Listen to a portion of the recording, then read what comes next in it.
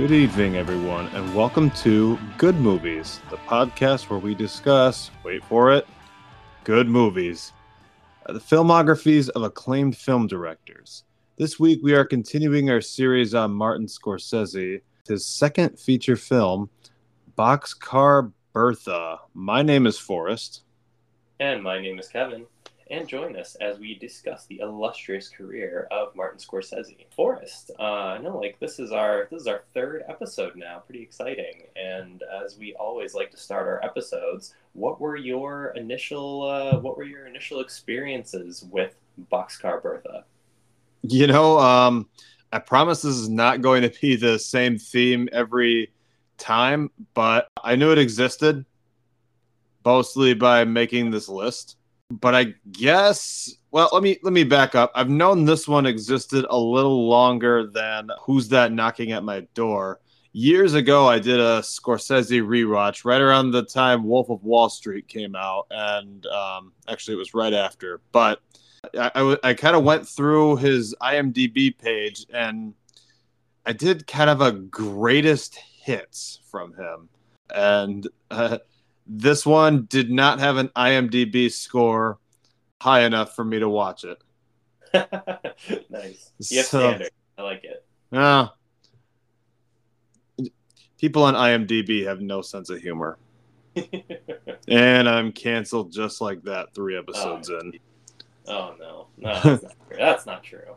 So I was aware it existed. What about your thoughts, Kevin? Any initial... You got a big leg up on me. I'd never heard of this until you made the list and we decided to do this podcast. So I learned about it a few weeks ago when you sent me the full list of Scorsese movies. So I have to ask, how did you watch this? Amazon Prime. It's streaming for free on Amazon Prime as of October 2023, which was awesome. Oh, okay. I'm slowly gathering the DVDs, so I went old school. And this one worked. This one actually worked. Good. So, I had an issue with Who's That Knocking at My Door, at least on my player. Did you ever get a chance to try it on yours? It starts to play, but it doesn't finish. Like, you can hear the Warner Brothers sound, but then it just fades to black and nothing happens. It's really bizarre. Got some weird Chinese knockoff, man. I'm sorry. Hey, to quote last episode, that's why you don't loan money to the Chinese men. Oh gosh. Now I'm canceled. Just kidding. I don't. That's not my line. That's from Who's That Knocking at My Door. And if you haven't, canceled. No. If we're gonna cancel Scorsese, we should have canceled Tarantino a long time ago. And true. There's plenty of other directors. So I guess before we go into a synopsis, Kevin, what are your initial thoughts on Boxcar Bertha? Well, I came into it thinking it might have been a spin-off of one of the Boxcar children. Did you ever read those books growing up? Kind of. Are you serious? No. Oh, okay. I was gonna say, like, this is Martin Scorsese, the guy who made Goodfellas. I doubt he's directing the Boxcar Children movie. Well, it could have been the gritty offshoot, the gritty spin-off of the forgotten Boxcar Bertha, who left all of the other kids and decided to start her own life. But I'd watch that. Yeah, I'd watch it too. I enjoyed those books a lot as a kid. If we can't make it in the podcasting world, we'll that'll be our directorial debut. We'll get an option on it. I love it. But yeah, no, I loved it. I had a great time with this movie. It was short and sweet, under 90 minutes, but it was a lot of fun. It was very, very different from Who's That Knocking at My Door. It was a lot more fun than that one from my initial reading, but it was a good time. Once again, I needed to kind of do a little follow-up afterwards to kind of totally understand what was happening, because a lot of these older movies, they tend to just throw you in the action, which is fun. I like when the movies don't hold your hand, but yeah, I had a good time with it. How about you, for it? Well, I didn't love it as much as Who's That Knocking at My Door. I didn't love that one either, but I didn't hate this. This one it's commonly referred to as one of Scorsese's worst, and I can kind of see why. I didn't hate the story though. I know you said that you like the short and sweet runtime. I think it hurt it in this case. Did you want more Bertha?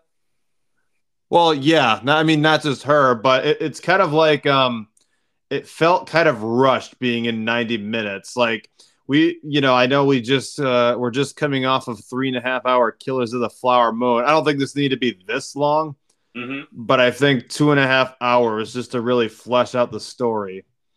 I wrote you guys can read this review in my letterbox later. I would love an alternate universe where this gets a 3-hour cut and happens much later in Scorsese's career. That's my take. I'd pay to see that. But I didn't hate the story. I dove into a little bit of the criticism and why it's considered as worst, and it's still not a bad movie though. It's kind of like, okay, even the Beatles' worst album is still pretty good. That's how I think of it. I gotcha. Well, sounds like you didn't enjoy it as much as I did, but that's cool. What was some of the other criticism? I'm curious. I didn't dive into that. We'll get into it as we talk a little bit more, but it brings to mind, I read a little bit about this, but it was produced by Roger Corman. And so he is known for the Pope of pop cinema, the spiritual godfather of the new Hollywood, the king of cult. He's known for low-budget cult films. Do you know where the term exploitation comes from?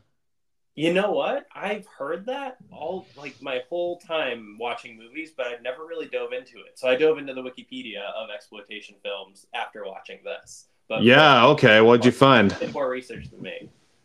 Oh, what'd you find? Oh, yeah. Well, it was interesting because I've heard just even Scorsese's last movie, Who's That Knocking at My Door, there was the talk of, we'll get this released if you can make it into a sexploitation movie or blaxploitation movies, or all those type of terms have been thrown around. And then when I went to look into it, there's, of course, dozens of subgenres of exploitation movies. But overall, they're a little racy. They're a little more exciting. They're usually low budget. They're diving into an issue of the time. These movies, they might be really fun and exciting in the moment, but not too relevant in the near future. That's kind of what I took away from it. Forrest, do you have anything to add or anything I got wrong? No, that's pretty much you're actually more in depth than I was going to go. I was just talking about the criticisms are with sex and violence scenes, which gotcha. I'll be honest, they're pretty tame by today's standards, but I think I'm trying to think of like how Tarantino does his films. Those are over the top violence, and maybe it's because it's over the top. It's not considered exploitation, or maybe that's subject to debate. I'll say it. Pulp Fiction's my favorite movie of all time. Also one of the most violent, and it held the record for some time of the most use of the word fuck in a movie. Maybe I might have to fact check that, but I know it's up there. I'm not going to fact check that for this episode because we're not talking about Quentin Tarantino. We're talking about Martin Scorsese. Yeah, well, I could see even with those tame sex scenes and violence in this movie in 1972, they probably thought different. Yeah, and so I'm not. It's not really all that. It's more rushed, and if they focused more on developing the story and the journey, I think that would have helped the movie. Yeah, I gotcha. But it's also hard to do in 90 minutes, and I think we'll see in the next film, Mean Streets, where Martin Scorsese really comes to his own. We'll get to that point eventually, but he had to go to that place to get to this one, and it sounds like I'm being negative about this. I promise I'm not going to shit on this movie the whole time. I'll sing my praises as we get there. Are you ready to get into the synopsis part? Yeah, let's start diving into a recap of this guy. Okay, so the first thing I want to point out is I'm going to quote this from Wikipedia. It's a loose adaptation of Sister of the Road, a pseudo-autobiographical account of the fictional character Bertha Thompson. What the fuck does that mean? I love that. It's like a fake inception of stories here. I was confused. I was reading the same thing, and I was like, wait, so was she real or was she not? Was she inspired by somebody else? And yeah, it seems like it's all made up. The most I could find is the author Ben L. Reitman. It was the story of three women combined into one for the sake of the novel, which is an interesting concept in and of itself. Cool. So we start the movie with a younger Bertha. I think she was younger. I'm not. Yeah, hard to really tell. It wasn't super clear. She's on a field with her father and a couple of other workers. Is one of those workers Bill? I don't think Bill was there. I think just Vaughn. No. Bill was definitely there. Apologies. Yeah, this is kind of like a meeting of everyone. At least the core three are all kind of doing different tasks in this same field. Oh, I didn't catch that. I didn't catch that it was all three. I just Yeah, Vaughn was there, Bill was there, and then Bertha. But the other main character, Rake, he doesn't come until later. But Vaughn, Bill, and Bertha are all together in this first scene. Oh, okay. I saw Bill and I saw. I guess I didn't see Vaughn. That's. Yeah, he was their aircraft mechanic. Oh, good catch. Good catch. I did not. But I forgot to go into the cast. So the film stars Barbara Hershey as Boxcar Bertha. Have you seen Barbara Hershey in anything else? You know what? I pulled up her IMDb, and she's still working today. Isn't that awesome? Yes. The movie isn't that old, 50 years old, but yeah, it's awesome she's still working. And I saw a lot of recognizable things, but I didn't recognize her. It looks like she's done a lot of horror and a lot of TV. So what I know her from is the Insidious movies. Ah, those are scary, man. I only saw the first one. I saw those years ago. I'm not a big scary movie fan, mostly because I prefer to read horror than I do to watch horror. Just because my imagination runs wild. She's probably most known for The Portrait of a Lady. That's what it's called. That's probably what she's most known for. I haven't seen that. I only knew about her from the Insidious movies, and I didn't know this at the time. She's in The Last Temptation of Christ, which is another Scorsese movie down the line. That one had a high enough IMDb rating for me to watch the first time I did this. So we'll get to that when we get there. Okay, so that's a good catch. We also have that all of the characters were in that scene. We also, not all of them. We also have David Carradine as Big Bill Shelley. Have you recognized him in anything else? Oh, Kill Bill, of course. Yeah, there's the Tarantino connection. Mm-hmm. That's all I've known him for. And yeah, during my digging, so David Carradine and Barbara Hershey were married for a while. Oh, really? Yeah, I think actually during the filming of this. Ah, okay. But I guess he had a lot of problems, and I think her career kind of tanked the longer she stayed with him. Oh, that's too bad. And then once they split up, her career got better, and he's in a lot of kung fu. He's in the show Kung Fu, but he's in a lot of martial art movies. And here's the sad, interesting fact. I hope this isn't a trend among Scorsese films, but he had kind of he's 72, so I can't say premature, but he died from autoerotic asphyxiation. I remember that. That was strange. Yeah, in Bangkok. Oh, wow. Hell of a way to go out. So yeah, the other guys I haven't really recognized in anything. We have Barry Primus, like you mentioned, as Rake Brown. Bernie Casey as Von Morton. I'm sorry. Go ahead. Yeah, I got Barry Primus's IMDb up here. Looks like he's been a character actor in a lot of stuff.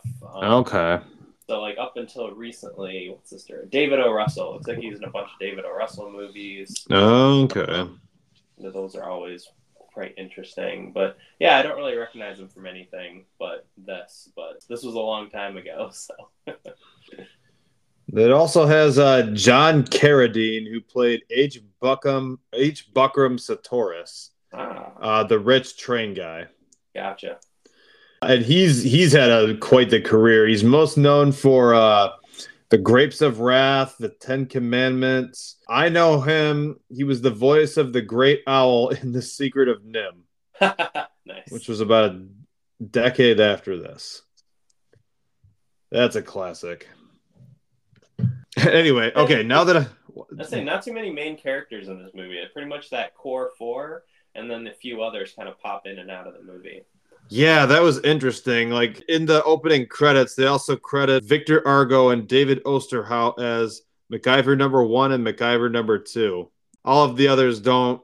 They're credited at the end, but they're not a whole lot of screen time. Yeah, I mean, like we kind of clued in at the beginning, the story it jumps around a little bit. There's some filler in there for a short film.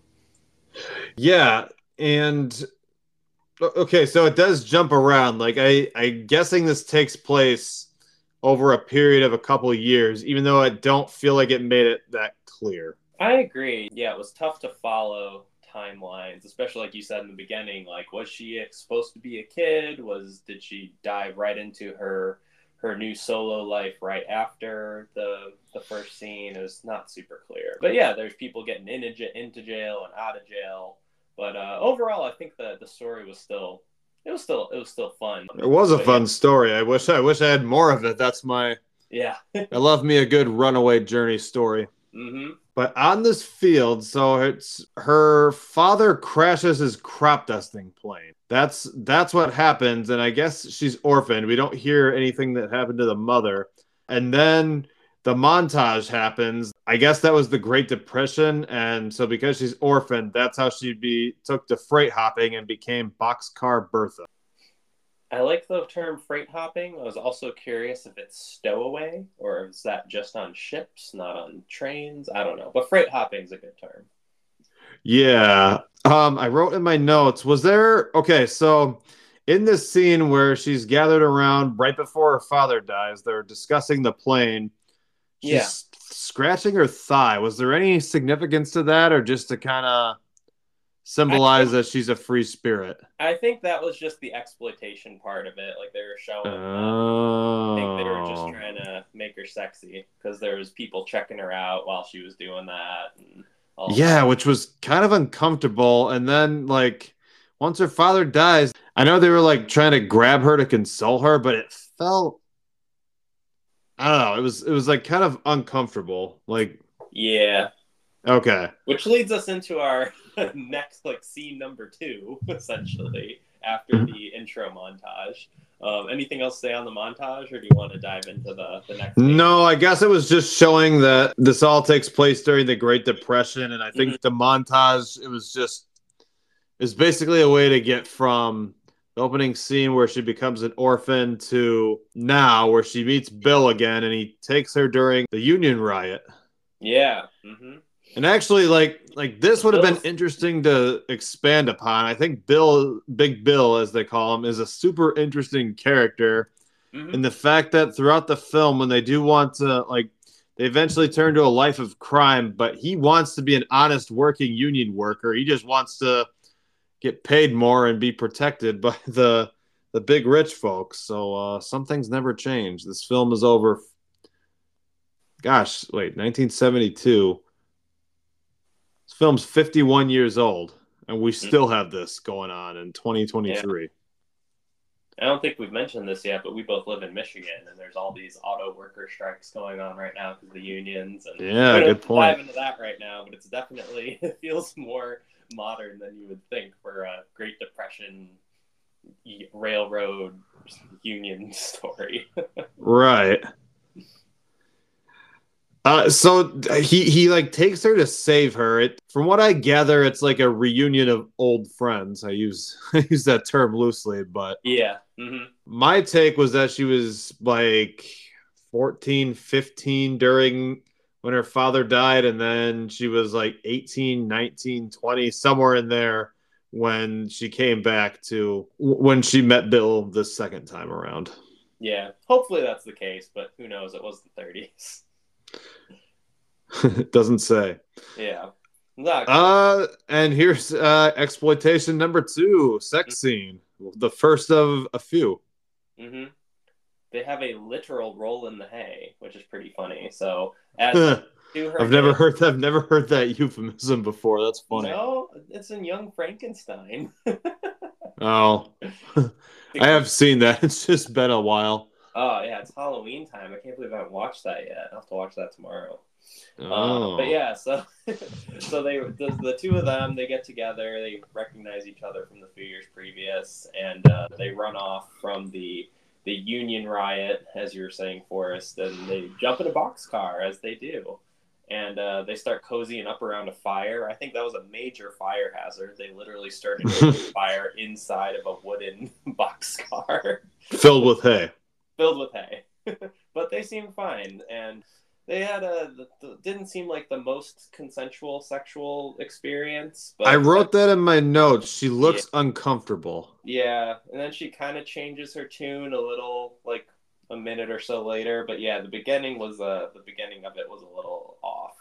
I mean, throughout the film, she seems super in love with this guy. So Oh yeah. it is genuine. It's but unfortunately, looking at this through the eyes of two white dudes.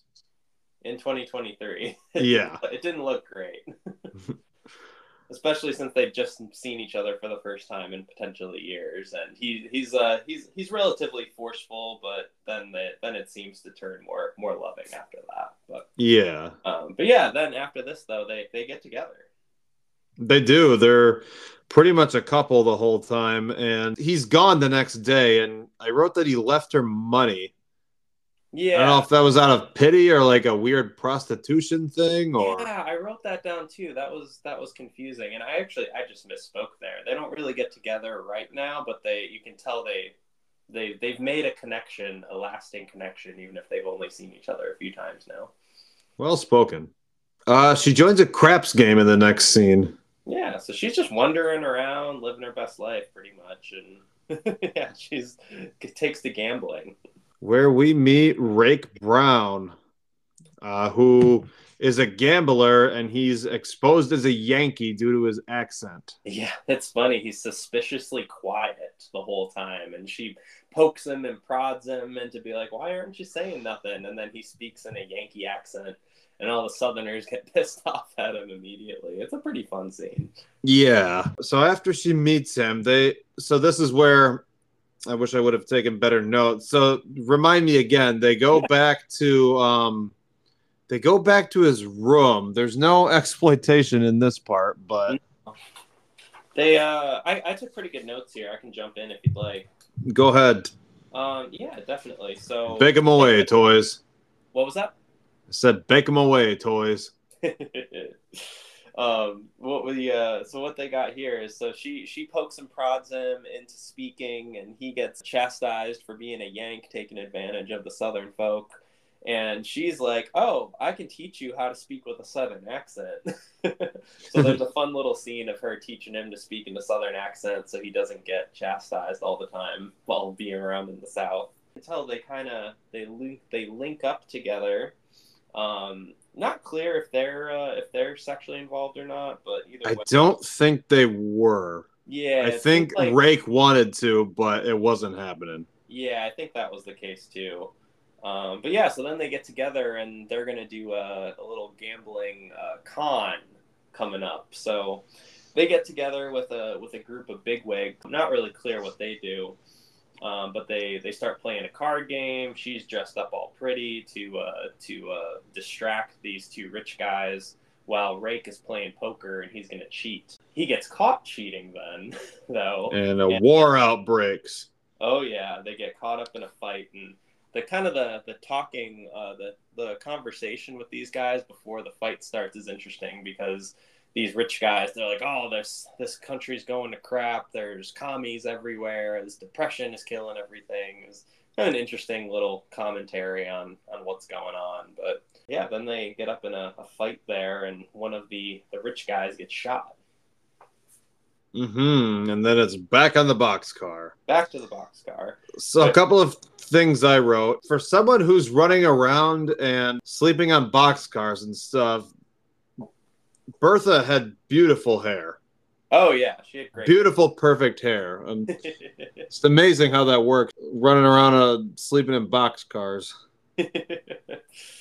Well, that's how she was just one of a kind. And I also wrote when they're hopping onto the back onto the boxcar, Rake is struggling to get on. I actually thought that was well done because I feel like I'd have a really hard time hopping boxcars. Yeah, that'd be tough. You can tell she's a pro. I wrote down from that part, Bertha, marathon queen, because she could outrun him easily. I wrote nice struggle, Rake. Nice. Oh, I called him a dandy too because he dresses quite funny, and everyone's making fun of the way he dresses because he dresses very, very loud. He's a Yankee. Mm-hmm. And who should be back on the boxcar? Oh, we got Bill. Bill and a Big Bill is back. Are just so happen to be the exact same boxcar that they are jumping into. Right. And Rake tries to play a game of cards, tries to show off because Bertha goes right to Bill. Oh, yeah. Rake and drops the cards. Way to go. Way to go, champ. He lost his game pretty quick there. But it doesn't matter because soon the cops come looking for stowaways. Mm-hmm. And heroic Bill pushes Bertha to safety. And they all go to jail except Bertha. Yeah, she's good at staying on the run, that's for sure. And who do we meet in the jail cell, Kevin? Vaughn again. So we these do. guys just keep bumping into each other. It's amazing how small the South must be at this time. Yeah, I almost wasn't sure where they were. They're not in New York having a steamed ham, that's for sure. A little callback to Simpsons and the first, I guess, second episode. Yes. I believe I believe this takes place in Arkansas. I saw filmed in Arkansas, and then the only location they call out specifically is Memphis. Yeah, but it wasn't actually Memphis. Yeah, though. they're like talking back and forth. Like, is that Memphis? I don't know, but just the generic South, it seems to be. Yeah. And in jail, after Bill is reconnecting with Vaughn, a riot breaks out, and he's beaten because he's friends with a black guy. Yeah, you got some fun Southern racism there to sweeten the pot of this movie. Some more exploitation for us. But what I did like, though, it was very satisfying seeing the deputy and the cops beaten. Oh, yeah. So during this scene, a riot breaks out. Everybody is killed except for Vaughn, Rake, and Bill. Surprisingly, only the main characters survived. Did you notice that? Oh yeah, yeah. It was pretty funny. My favorite part was the one inmate that tried to block a shotgun with a mattress. I mean, better than nothing, but still. It might have slowed it down. Yeah, it might have. They are then sent out to work. And who comes? Chain gang. What was it? It reminded me of Cool Head Luke. Oh yeah. And who comes up in a car? Our friend Bertha. The cop who's watching them is distracted, so Bertha kind of seduces him to a flat that she created herself. And I wrote in my notes before it was revealed, did Bertha steal that car? Yes, she did. Yes, she did. Had to have. One of my favorite little bits here, I don't know if you noticed, Forrest, but they did a nice plant for that with that specific cop.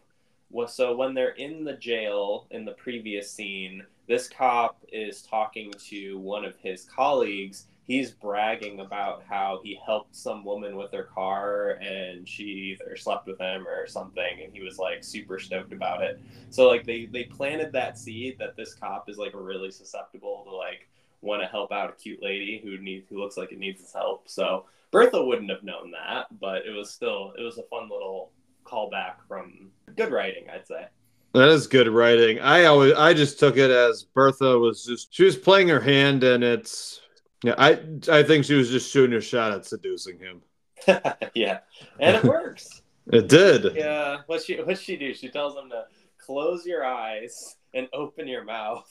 I don't know what this guy thought he was getting, but she gets a gun in the mouth. Oh, she had a line about that she was a missionary. That I actually laughed at. That was good. That was good. She's like, I'm on my way to Africa. I'm a missionary. Yeah, that I got a laugh out of. Yeah, it was solid. And she busts them out. Yeah. They're on the run from a stolen car. Mm-hmm. And then we get a really fun car chase with the worst driving police sheriff I've ever seen. You know, I loved that though. It was in this modern world, it was kind of fun seeing a car chase with two old 1920s car and that really old cop car. Yeah, it was super fun, and they did a great job. They escape easily, and the sheriff who was following them, he's just slipping and sliding all over the place. He just doesn't know how to drive. Right, and he crashes. I don't think he dies, or if he does, it's not important. But they have a creative way to cover the stolen car. I don't recall what happened for us. I forgot.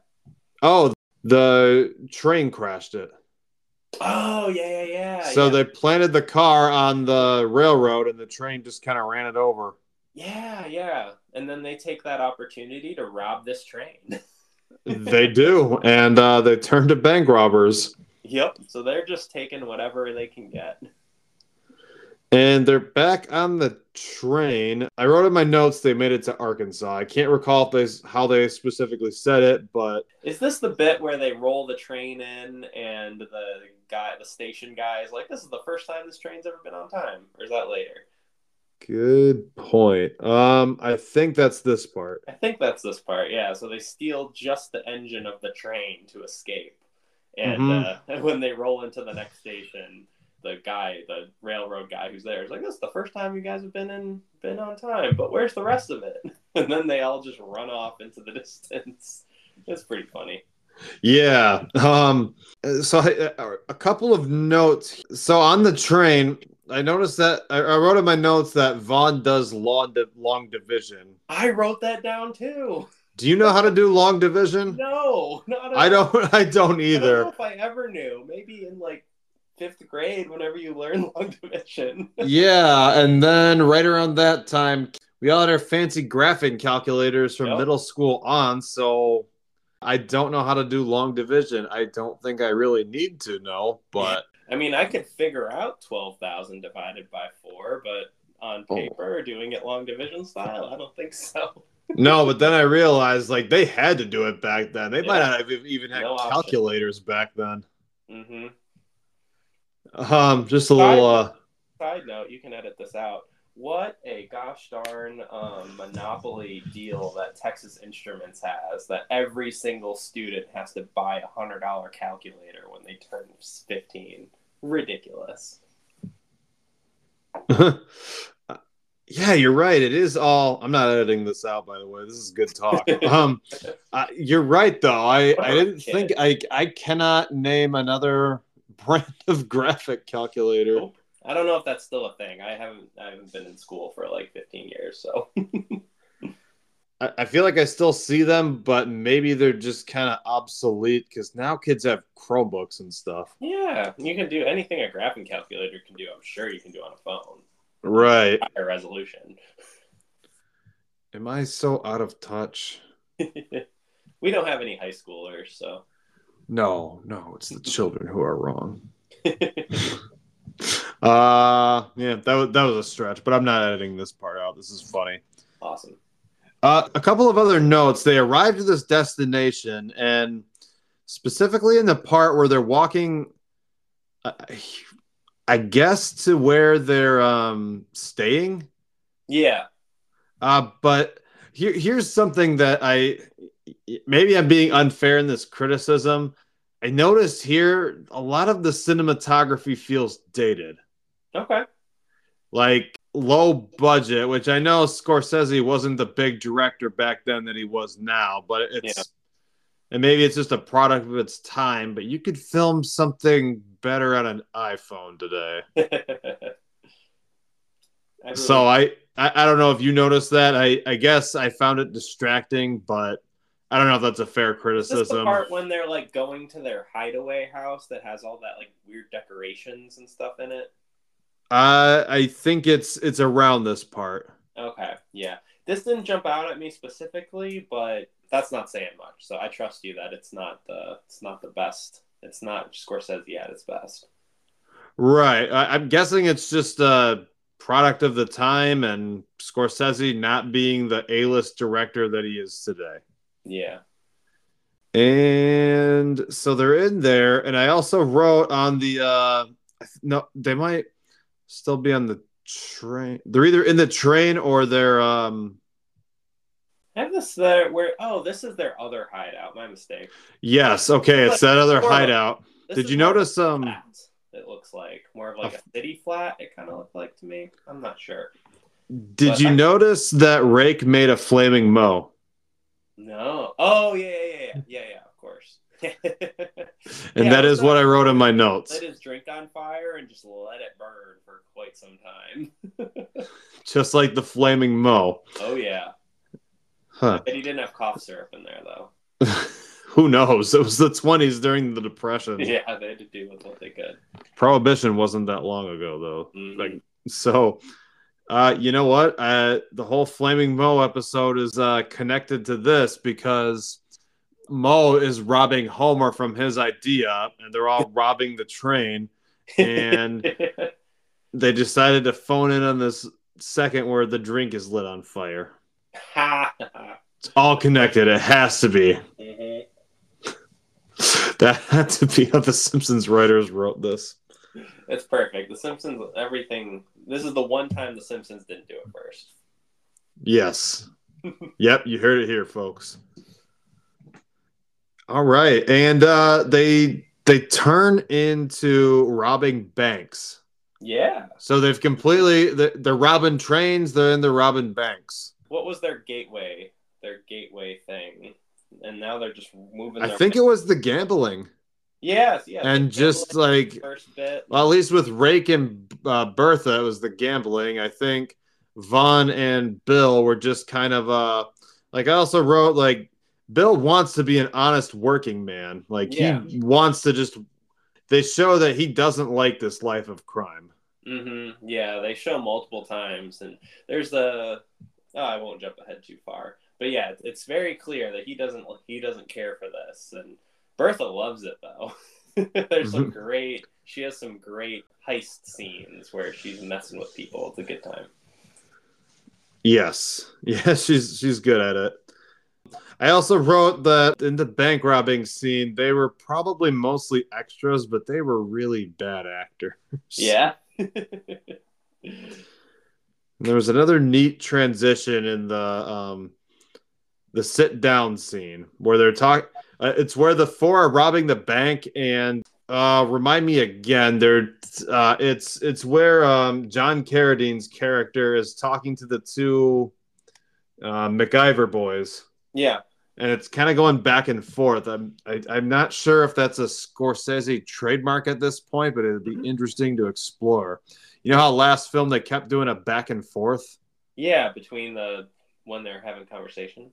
Yeah, and then I think it was whatever was going on in Harvey Keitel's mind, but I think that's what was going on here. It was kind of a back and forth transition where they mentioned they said sit down, and then it led to the two men being scolded by Satoris. Yeah. Because they were his trains that were getting robbed. Mm-hmm. But again, this is where I don't know, maybe I'm just stupid, but I thought it was kind of hard to follow. I didn't think it was hard to follow in the moment, but as we're recapping, I'm getting a little lost. So I think we are losing that core story a little bit. Do you remember the part where George Washington's portrait is changing? No. Oh wait, yeah, I do. I don't remember. That's this part, was, but I remember. Okay, gotcha. So I guess we are getting a little lost in the middle here. Maybe the folks are right that this is not Scorsese's best. Just my own antidote, but we'll we'll keep going because now we have another sex scene. Oh yeah, and I liked this one better than the first one. Yes, it was very consensual. It did. It seemed like they were both having good times, and Her hair tangled in her jewelry was a nice touch. Oh yeah, it was for both men and women. We got some male nudity in there as well. Not full frontal, but. Does this movie pass the Bechdel test? You know what? I think we get women talking to each other later in the movie. But I didn't do a deep dive to see if this passes. But for a reminder, the Bechdel test, which I learned about from another wonderful podcast called the Bechdel Cast, is when two women speak to each other in a movie. They both have to have names, so they can't be woman number two. Two women speak to each other who have names, not about a male character. So they have to talk about something that's not about dudes. And I don't think this passes it. No? I don't think I'd have so. to double check with some of those later scenes. But well, who are the other women actors in this? They're all prostitutes, so probably not. Yeah, and sorry, I'm jumping a little bit of ahead, but when she says, "Are you from town? Come with me," it's leading to a prostitution ring. That's for men. Yeah, that'd be a pretty light pass there. So yeah, I'm gonna say this does not pass the Bechdel test. That's all right. But I'd say Bertha is a pretty progressive character. Yes, I would agree with that. Then they get ready to set up another robbery. Yeah. Bertha's dress is falling off during this whole scene. Yeah, the party. Well, yeah, and like right before, like in the car too. Gosh, yeah, it's pretty funny. So here's where your exploitation comes in again. Well, I was just gonna say, like, if she had worn a dress that actually fit, would that have taken away anything? No, I don't think it would have. I mean, she wasn't like it wasn't like a specific scene where she was meant to be like distracting people or anything. Like she needed to be in a nice dress to get into the nice party. Right. Yeah, and so this is where they do go to the like an actual party. Like they're robbing all the party guests. It's one of Sartorius's parties, which is why he goes ham on a revenge. Oh yeah.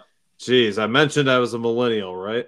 Oh yeah, we're both trying to be all professional. There I go, using the word ham. Yeah, but basically they kind of con their way into a party. The bouncer is asking for their ticket, and Vaughn just holds up a gun and says, "Here's my ticket." Yeah, it's great. And I wrote, "Nice ticket, Vaughn." I did like that. And I don't know who the actor was who played the guard, but even if he was an uncredited extra, he did a good job. And it repeats again, another robbery. So here's where, I wish they would have gone into more of the journey rather than just robberies over and over. Like maybe exploring Bertha's past before she met these guys. That's where I think the film is kind of weak, is it's getting kind of repetitive. Yeah, it's funny. Like you said, like I enjoyed watching it. That didn't really jump out at me as I was watching it. But as we're recapping it, it's like I can't keep all these robberies in check. They all run together.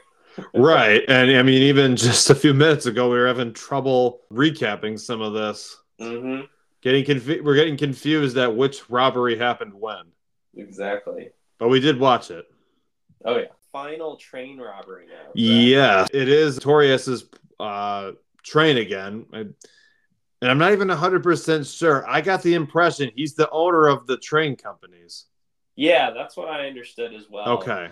At the end of the last scene, while they were at the party, there's a great bit where Bill is speaking to Sartorius, and he says, "I don't want to rob you. I just want to shut down your railroad, or I want to break your railroad." That's it. Yeah. This time he's got backup, though. Yeah, it's a trap. And we lose Rake in this scene. Yeah, he tries to be a hero, and it didn't work out for him. Yeah, Bertha escapes yet again. They throw her to safety. Yep. Something I wrote down, that money that she did find in this, she did find some money, and it looked very modern. Ah, yes, I read this in the trivia. God, how did I not read the? So that's one of the inaccuracies that's called out, is they only used modern money. They didn't use period accurate. Oh, okay. I guess with IMDb trivia, it's not actually sourced, so I don't I take it with a grain of salt. Oh yeah, definitely. But we can see clear as day that it's modern money. So Yeah. Bill and Vaughn end up in jail, and Bill is beaten, and it looks like he's giving up, yeah. Mm-hmm. which I think it adds another nice layer of complexity for his character, if you will.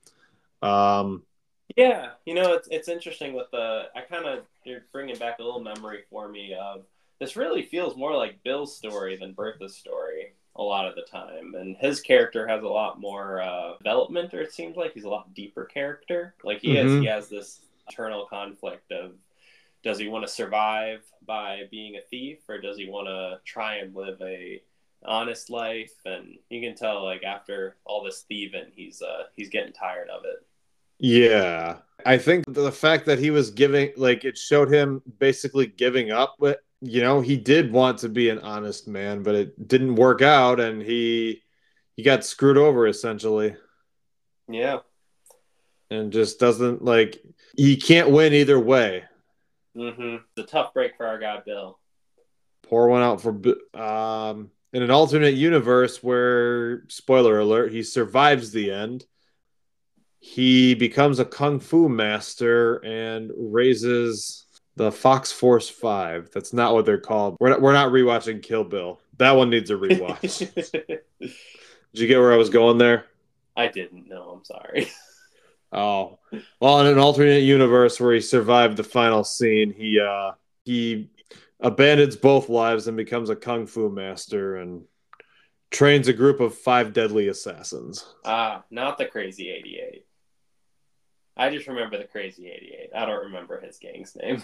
That's not from Kill Bill. Yeah, it is. All the sword fight scene at the end of Kill Bill 1. Oh, that's not his gang, no. Yeah, that's what I got confused by. But I just okay.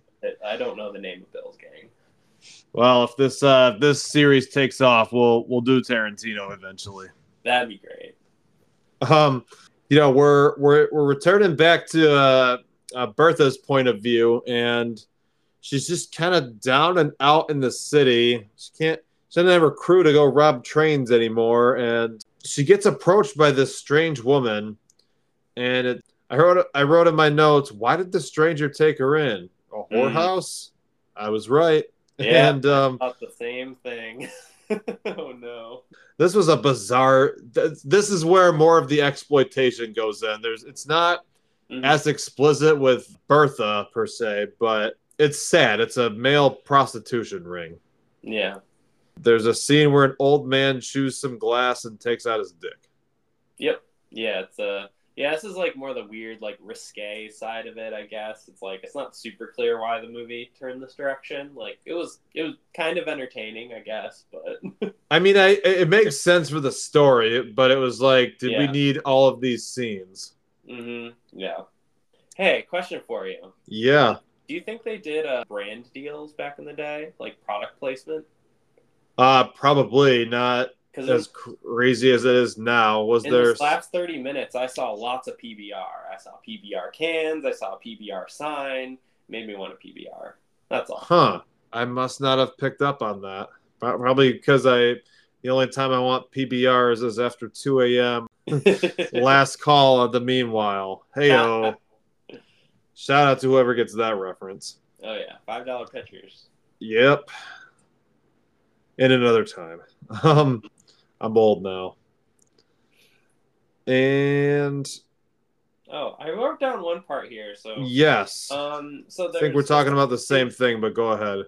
Yeah. So essentially, she joins the whorehouse. She doesn't seem to hate it, I guess. Right. she seems relatively successful at it. She doesn't seem to hate what she's doing. I just wrote down there was a bunch of like close-ups on her face, and I thought she really looked like Carrie Fisher from Star Wars. Did you notice that at all? I did not. God, she looks just like Princess Leia in some of these scenes. I did not. That's interesting. No, I didn't. There was the old man chewing the glass, and she's showing. She's there's a couple of scenes like they're not they're not nudity, but it's like a montage of the different clients she has. I like that she threw out the line of "Pay no attention to that man behind the curtain." Wizard of Oz reference. Oh yeah. Movie wasn't out at that time, so nice.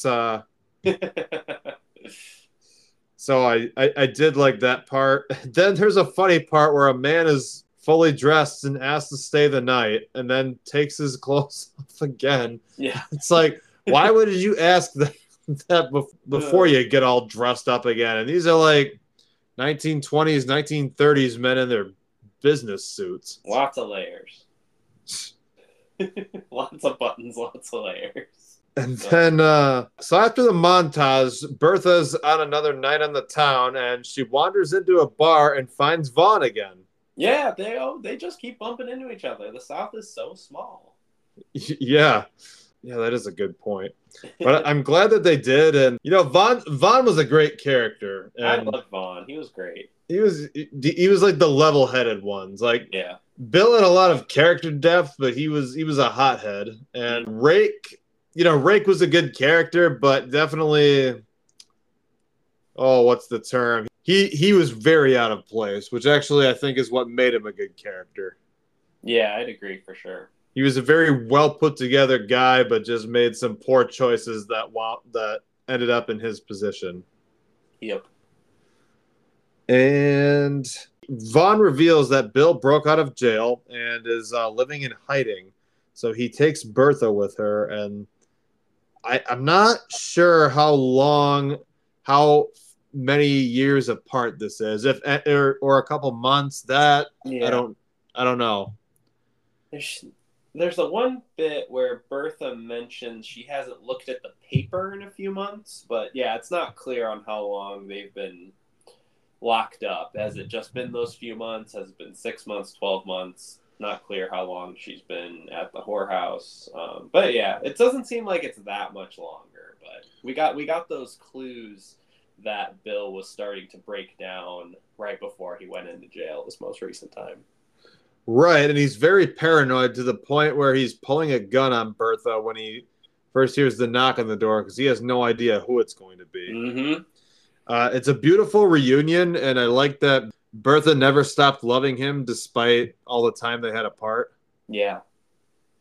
I guess he was right to be paranoid because the two MacGyver boys and the rest of the police, was that the police or was it just the hitman?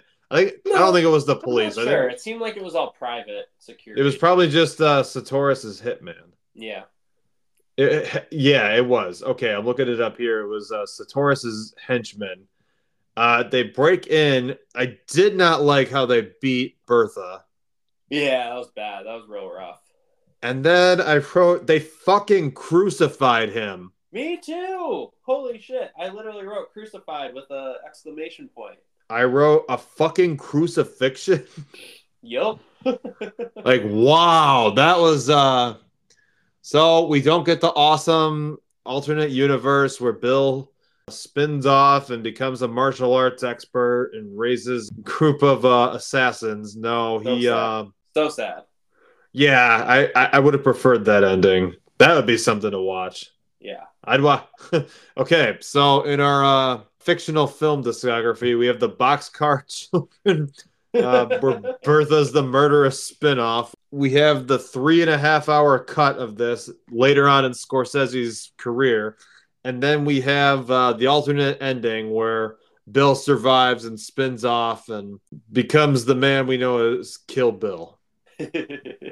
But thankfully, Vaughn was to the rescue. And I also wrote nice fake blood. That's not enough for me to lower my rating of it, but it was just funny. I mean, like Monty Python and the Holy Grail came out at this time, and that blood looks even worse. But I think that might be partly intentional. Straight red paint. Yeah, it's a very heartbreaking ending where the train is rolling away, and I'm just catching the symbolism. Mm-hmm. Bertha can't catch this train. Yeah. Oh, yeah.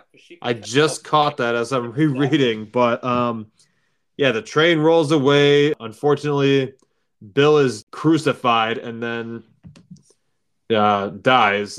Vaughn gets out okay. Yeah. And Bertha is ultimately okay. But I think she was just beaten too hard that she can't catch this train. Yep. And the film ends. Yeah.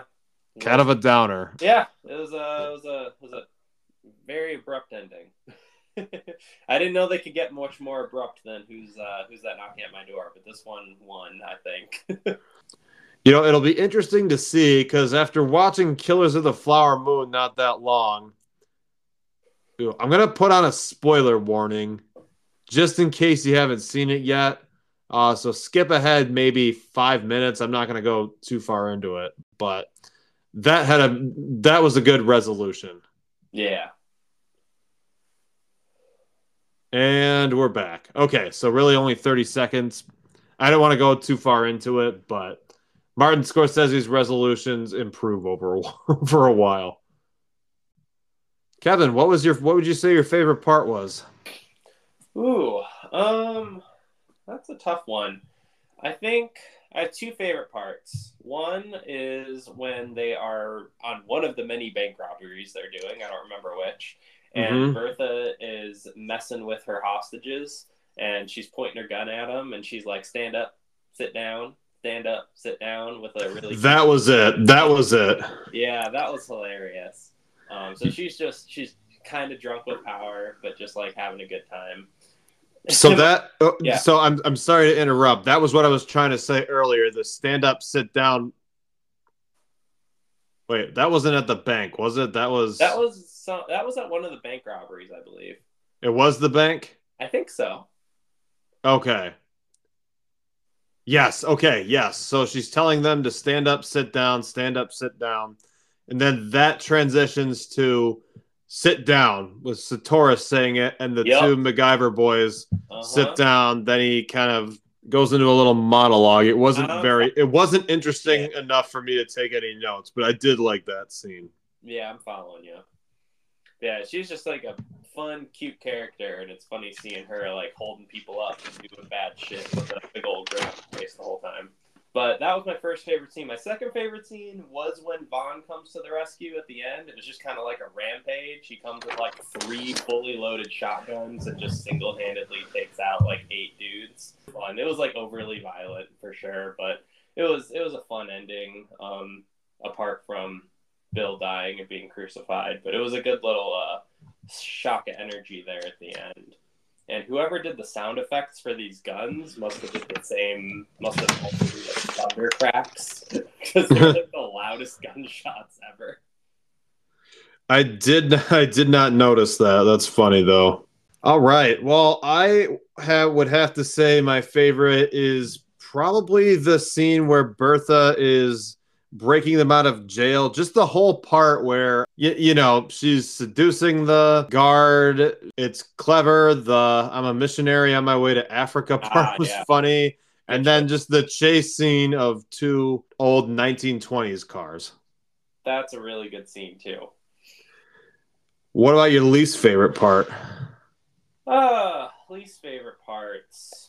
The beginning is really abrupt, which I guess is okay. Like, I don't mind just being thrown into it, but it was a little unclear of like, oh, her dad's dead and now she's just off on her own. And I would have liked a little bit more background there before she's off and turning into a thief on the run.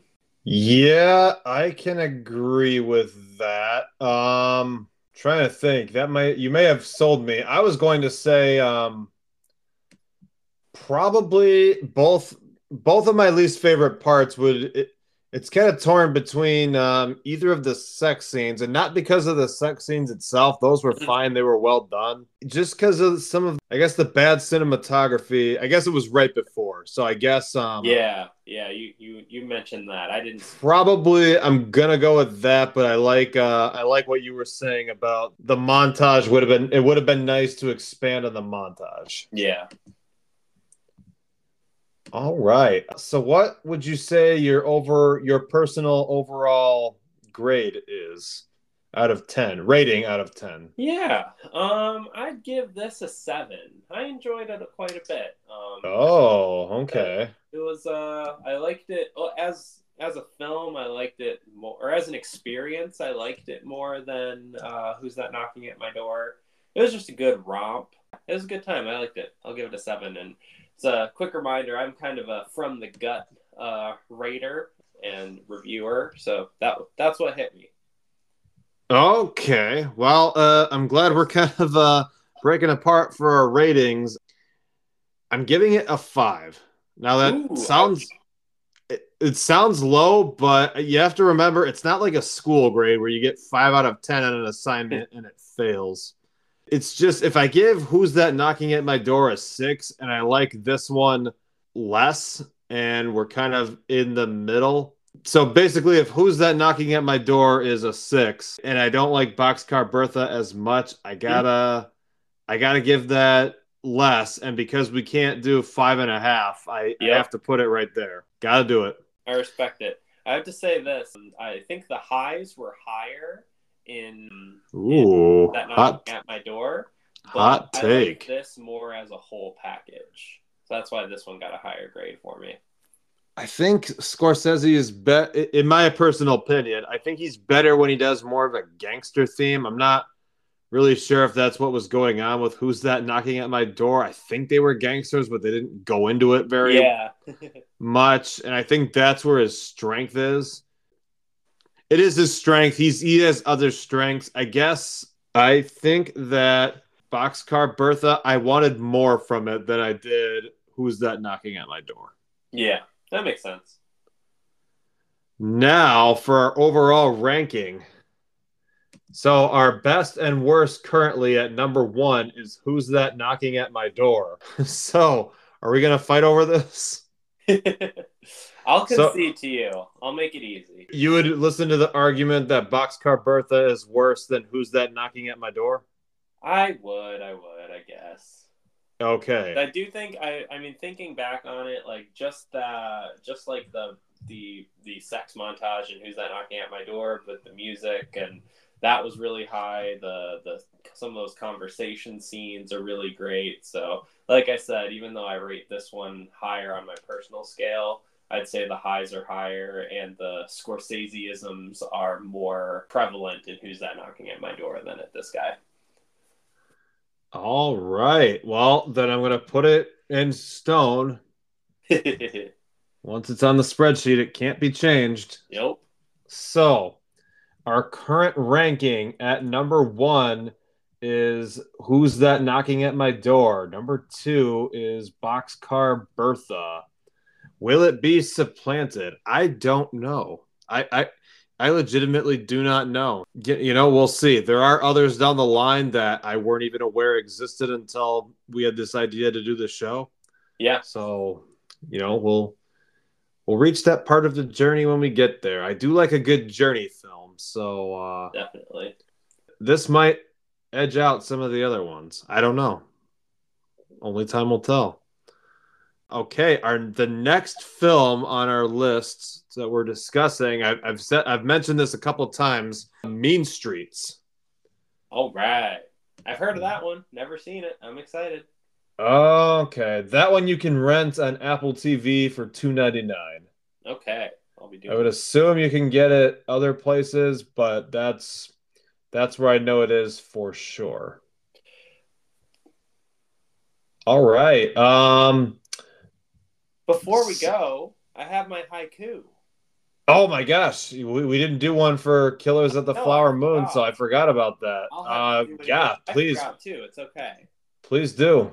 So, if you don't remember last time, if you listened all the way till the end of Who's That Knocking at My Door, I write a haiku for each Scorsese film. And for this one, for anyone who doesn't remember, it's 5 syllables, 7 syllables, and 5 syllables, a 3-line poem. For Boxcar Bertha. The Great Depression. Make your way however you can. Thrive by gun or bed. I love it. Thank you.